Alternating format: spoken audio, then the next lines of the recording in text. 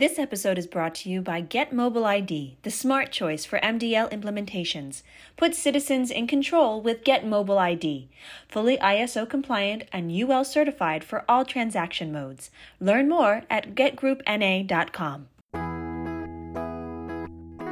Welcome to AAMVAcast, bringing news, information, and expertise to the AAMVA community, now celebrating our 90th anniversary. Here's your host, Ian Grossman. Enjoy the show. Welcome back, everyone. This week is our last 2023 Behind the Curtain series that we've been doing all year to recognize AAMVA's 90th anniversary, talking to different members of the team, learn what they do, see how it works.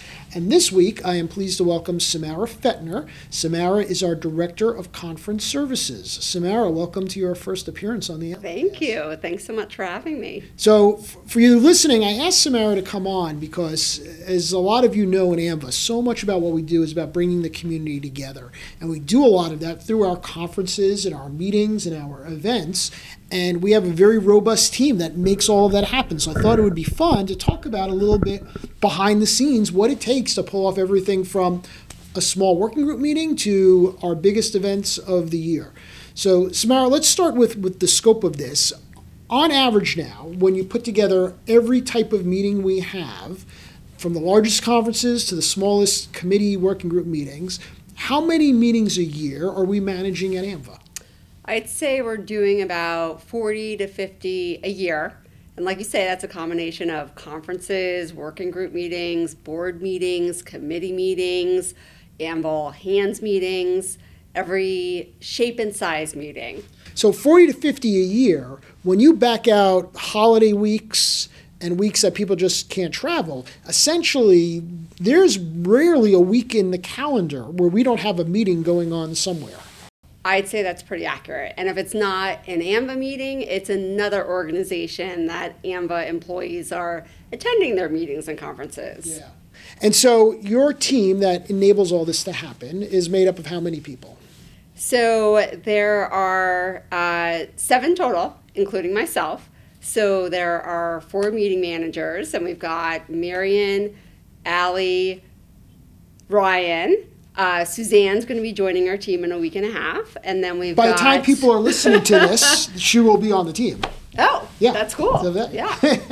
And then we've got Vanessa. She's our exhibit and sponsorship manager, and Maria is our registration and travel manager, and I couldn't do what I do without the support of my team. Of course.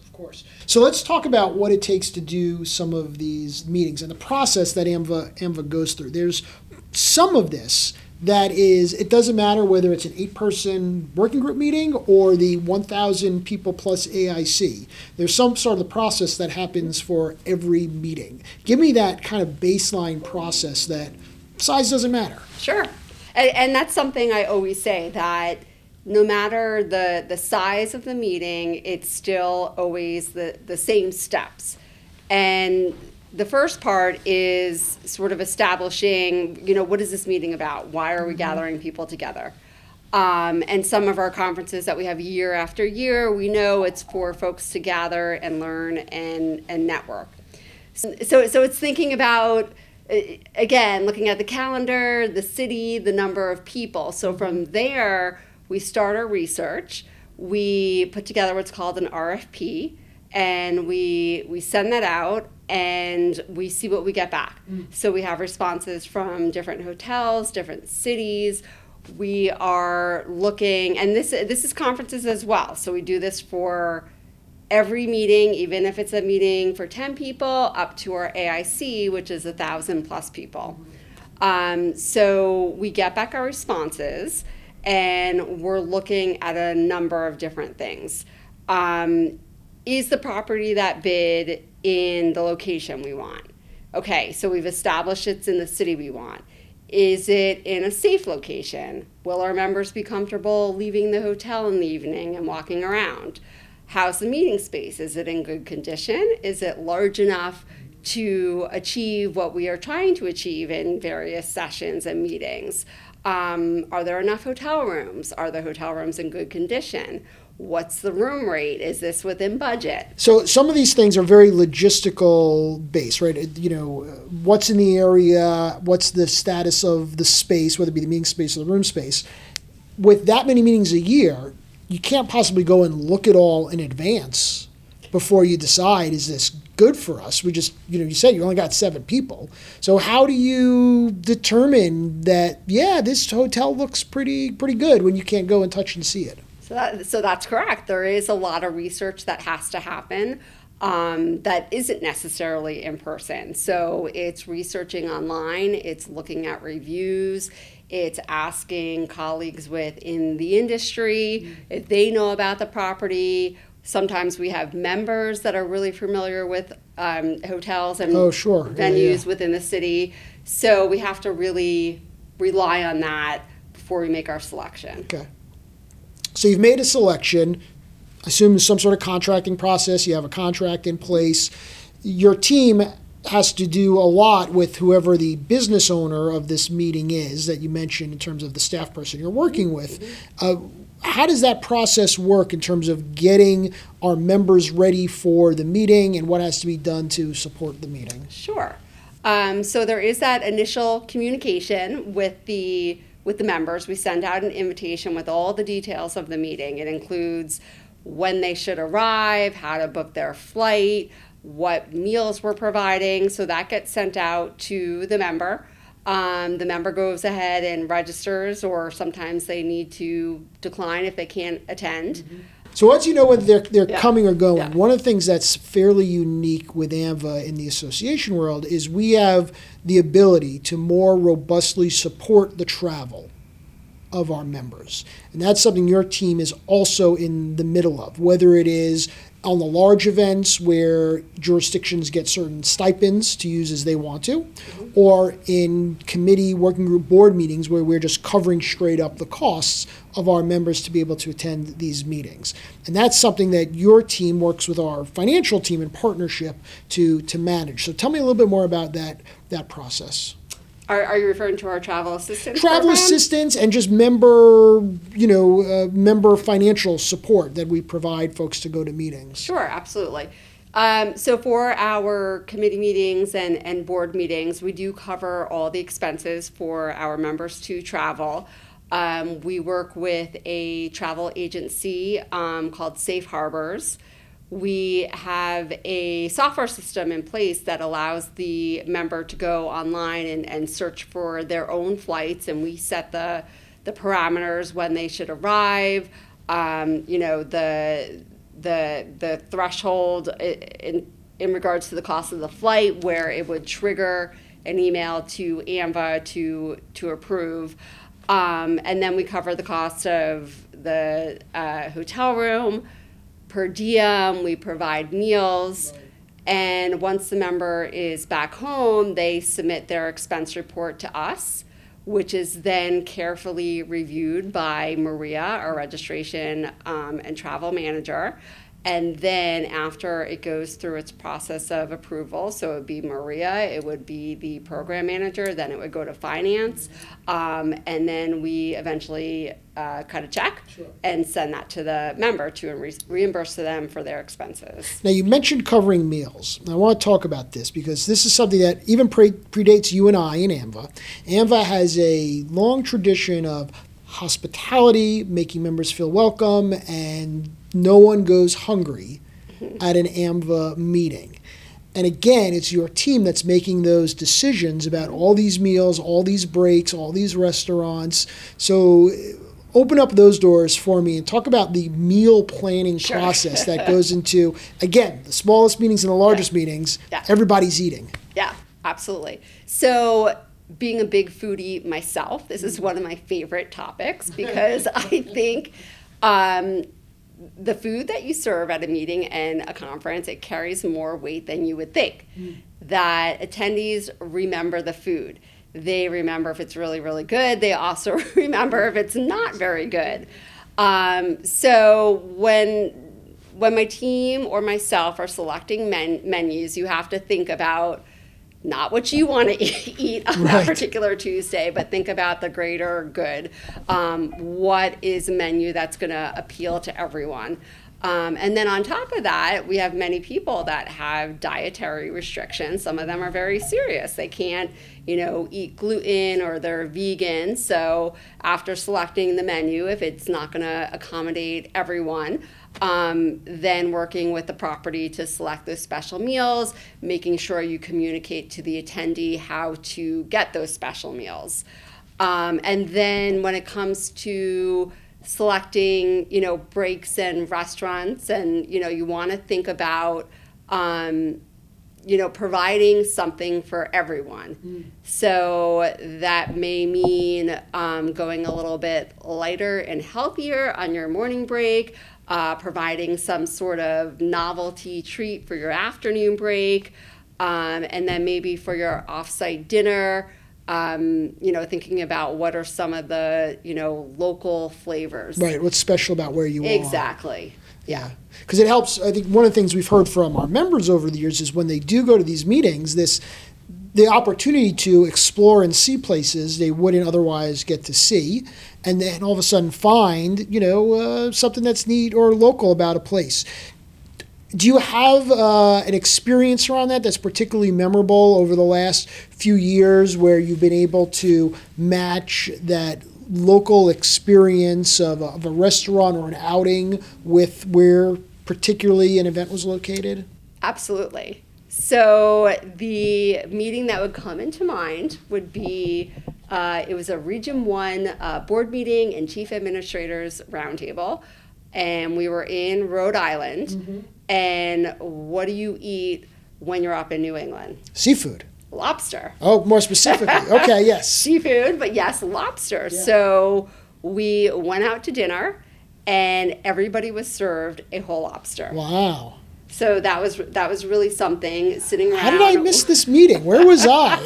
I know, this is not ringing a bell. I don't know. I missed this meeting somehow. It was pre-pandemic. Okay. It was Bud Craddock. Oh, so it might have been when we were in Newport for that first time around. Correct. Okay. Correct. I was in Newport, but I don't remember the lobster dinner. I got to go back and check my notes. Unless, go ahead. Anyway, this is not about Ian and his need to have lobster. Unless you chose a different entree. But I don't know, Ian, if it was lobster or chicken.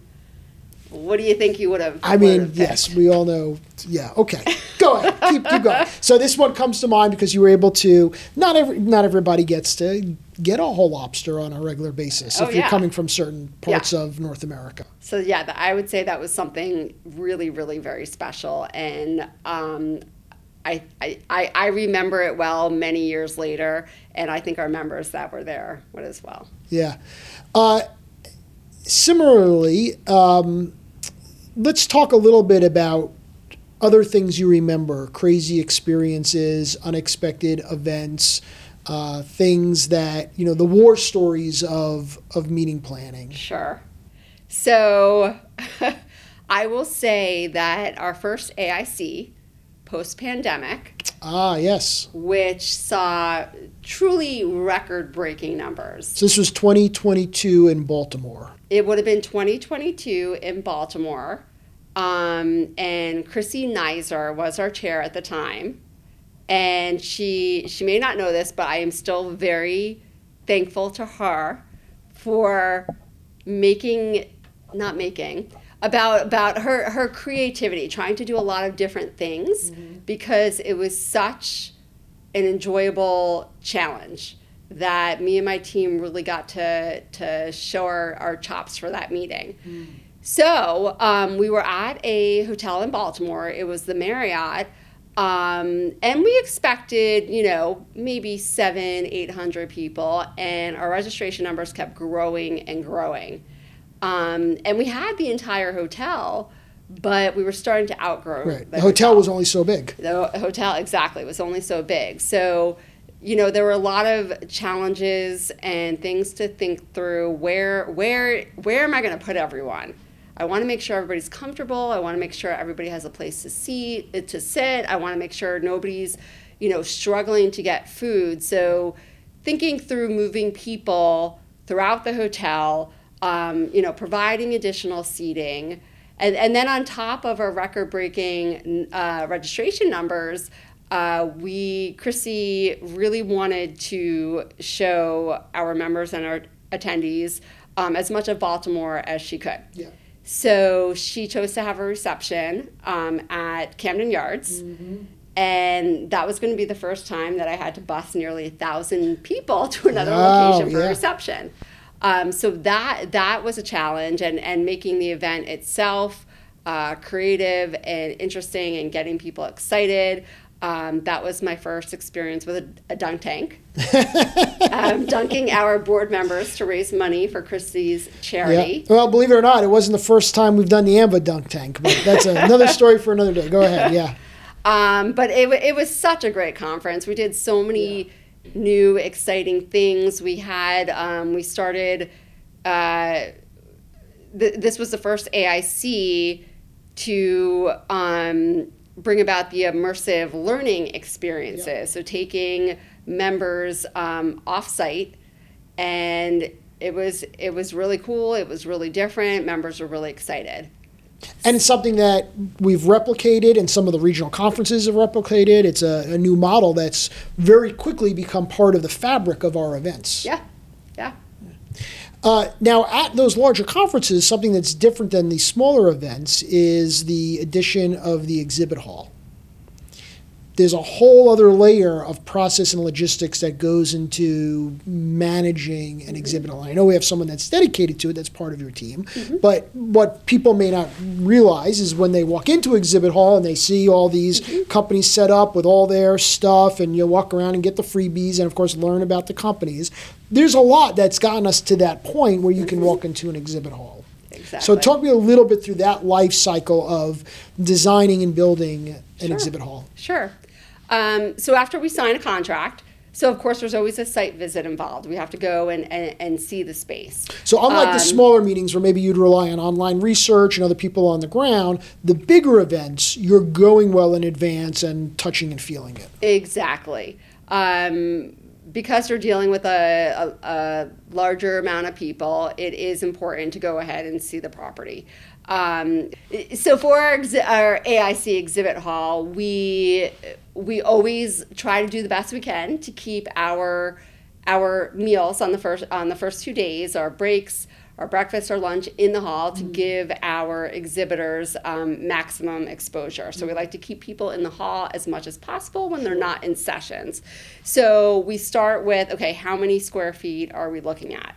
Ideally, in a perfect world, we want 30 to 40,000 square feet, which often does not always happen. Right. Sometimes it's between 20 and 30,000 square feet. So for people that don't know square feet, so to speak, those that have maybe been to some of our events, you're talking specifically about AIC. You're looking at 30 to 40,000. We were just in Madison. How many square feet were we in that exhibit hall? Do you remember? I think that was a little over 30,000. Okay. Yeah, and even with 30,000 square feet, we filled it, and we still had to do a few overflow tables outside in the foyer to, again, make sure everybody's comfortable, make sure everybody had a place to sit when they were eating. Yes. So we have our square footage, and then we contract with an exhibit services decorator. And that company, they provide us with the floor plans. They do all the pipe and drape. They do all of the receiving of booth shipments from our member companies. So we work with Curtin is the company we've been working with often. After we establish a floor plan, then we send it over to the convention center or hotel. They then have to send it over to the fire marshal for approval. So then the fire marshal might come back to them. They come back to us and they tell us, your aisles are a little bit small for the number of tables that you are trying to fit. So wait, you say send it over to the fire marshal. You're working with the local fire department authorities to approve how we're setting up a room and what the capacity is. Exactly. Not AAMVA directly, but it would be the convention center or the hotel that's talking to the fire marshal, and then they relay back to us what the fire marshal, he either approves the floor plan, it looks good, or we have to make changes. And are those based on universal standards and requirements, or does each locality have their own set of what they might allow and not allow? I would say it's based on, yes, it is based on location. We often see that convention centers, they're a lot more stringent than hotels would be. Oh, interesting. Yeah. Any idea why that is? I don't really know. Okay, all right, okay. So you've gone through this process, the fire marshal has approved it, you've got a design. What happens So next? finally, we have a floor plan. Yeah. We know that we could fit maybe 130 8x10 booths. So from there, our sales manager, Rob, he starts selling that floor plan. Then exhibitors come back and maybe they want to do something a little bit more interesting and different that they have in previous years. They want to do an island of booths, maybe 8 booths. They want to build a tall structure. We saw that in Madison more so than we had in previous years. Exactly. So these exhibitors, they work directly with Vanessa on my team and Curtin to help fulfill those requirements. And so they're there, they show up, they set up. We're also involved with getting them out when it's done. That's correct. The whole process of breaking down the exhibit hall is a thing in and of itself. It is. Tends to happen a lot faster than setting it up. Yep, it is. They are ready to get out of there when the exhibit hall closes. That's Absolutely. That's good. Now, one thing that's interesting is this coming year, for the first time in a while, we're going to have some events in Canada. Particularly as it relates to the exhibit hall, and then more generically, some folks have scars of years past of trying to get stuff in and out of the country. Do we have any sense as to how shipping across the North American border may impact planning for exhibit halls and getting booths in and out? So you're scaring me a little bit, Ian, because I've been with AAMVA for about 6 years, and this will be my first. Actually, we're going to have 2 conferences in Canada in 2024. But so AAMVA, our shipment, we feel pretty confident in. We work with a courier that will get our shipment to Canada, will get us through customs, and then our exhibit services decorator, Curtin, they will work directly with our exhibitors to receive their shipments. And they've been doing this a long time, so I don't have too many concerns at the moment. Well, then let's think more broadly, though. You mentioned it's going to be the first time AAMVA's been there in a while, the first time you'll be overseeing events in Canada. We still have plenty of time to sort it out because the first one's not until May. What are, though, early on, some of the differences in planning, or maybe there aren't differences in planning, that you've had to take into consideration to host events in Canada versus the U.S.? Sure. Well, I would say there's a little bit of a language barrier for Quebec City. So I was corresponding with somebody several months ago who spoke French. He spoke English, but French was his primary language. So he was having his emails translated to English when they came to me, and then translated back to French when I responded in English. And it doesn't always translate perfectly. Yes. So there is a little bit of that language barrier. There's, of course, the conversion of U.S. dollars to Canadian dollars. Which presumably is a good news story from the AAMVA perspective. We're going to get a little more for our dollar. We hope so. And then there's the food and beverage. Sometimes we're looking at menus and we don't know what the item is. Yes. Poutine. We know what poutine is. Yes, we do know poutine. Okay. And I'm sure we'll see plenty of that at our Canadian conferences. Yes. But still, there's this barrier of figuring out a little different cultures, different language barriers. Mm-hmm. Nevertheless, I know we're all pretty excited. First time going up there in a while. What is it about meeting planning? Because we're talking about a lot of different areas. We're pinballing around, but things that are seemingly simple take many steps and need to be strategic, whether it's menu planning, putting together an exhibit hall, planning for registration, etc. So what do you think, being on that side of planning, most people who don't do it don't maybe know it's as complicated, involved, or as time-consuming as it is when it comes out the other end. So I would say that would be our opening sessions at regional conferences and the annual international conference. To the attendee, it looks really, really seamless. We have several speakers at our opening sessions, and it really is, it's a lot to orchestrate that, and there's many, many parties involved.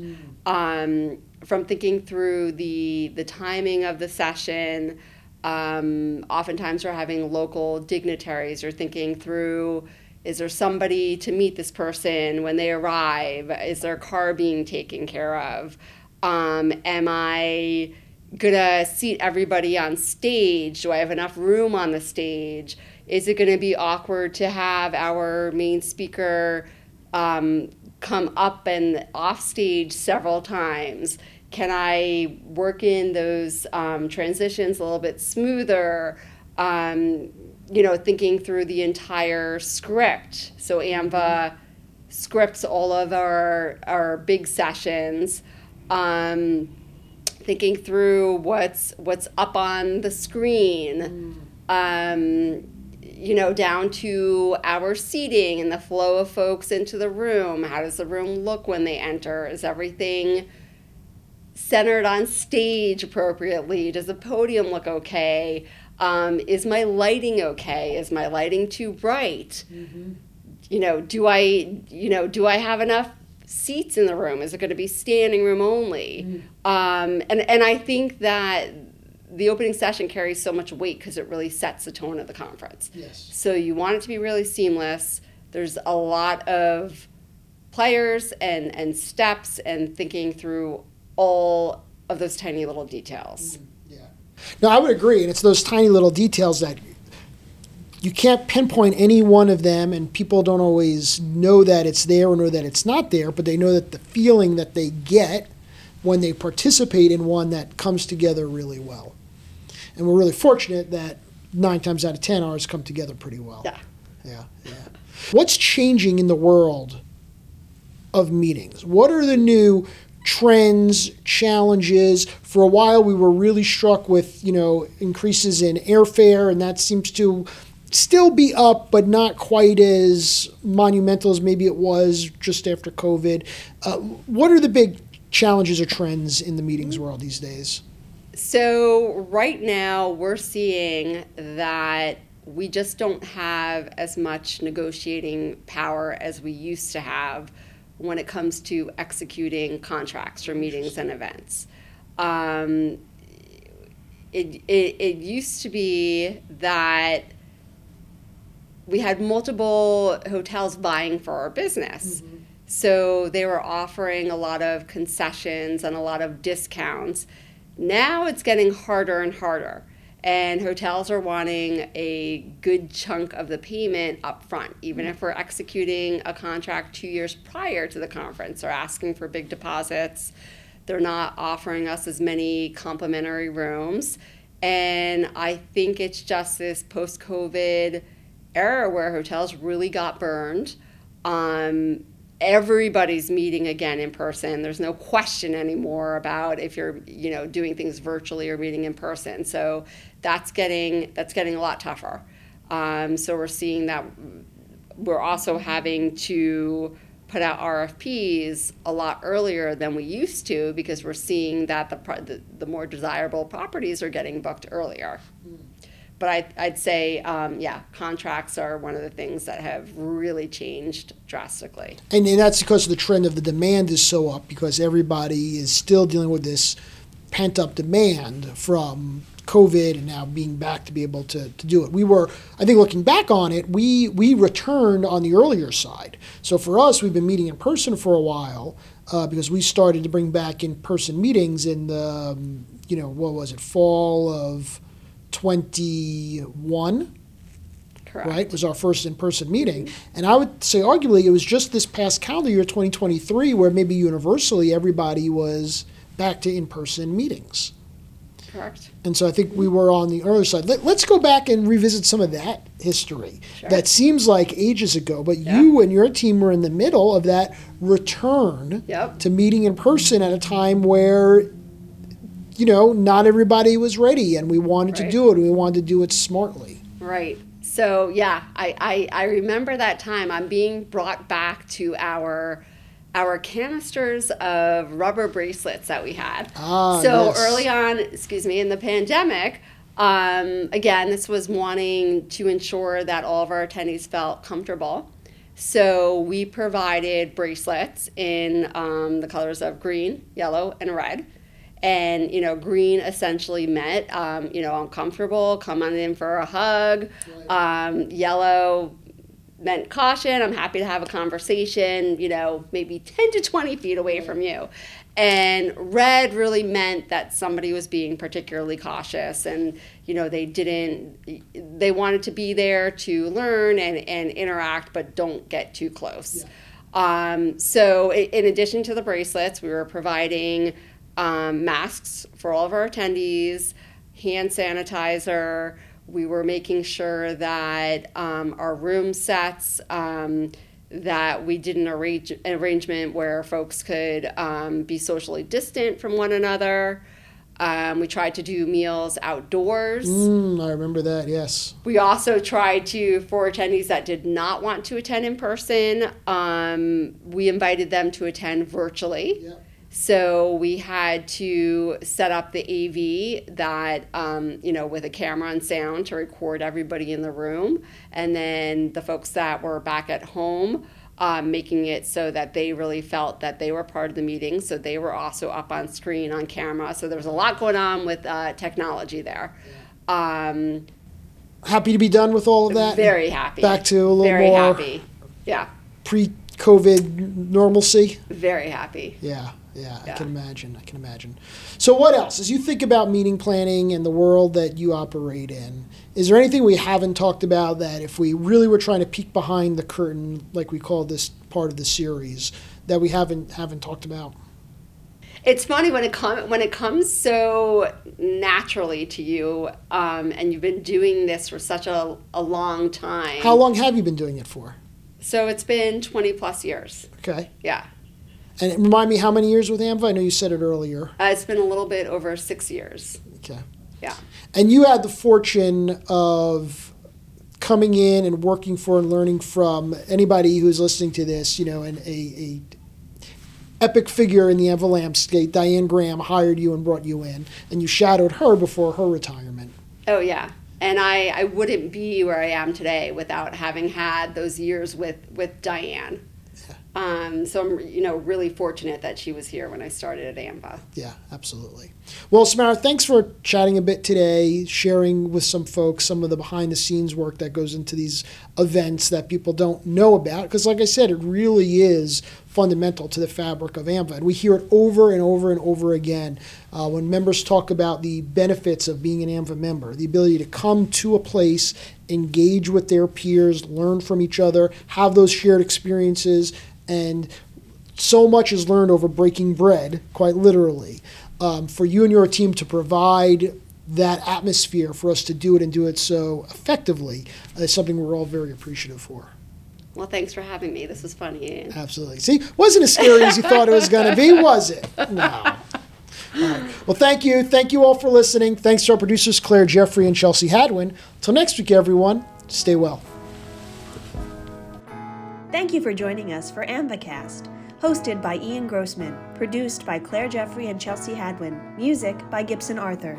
This episode was brought to you by Get Mobile ID by Get Group North America.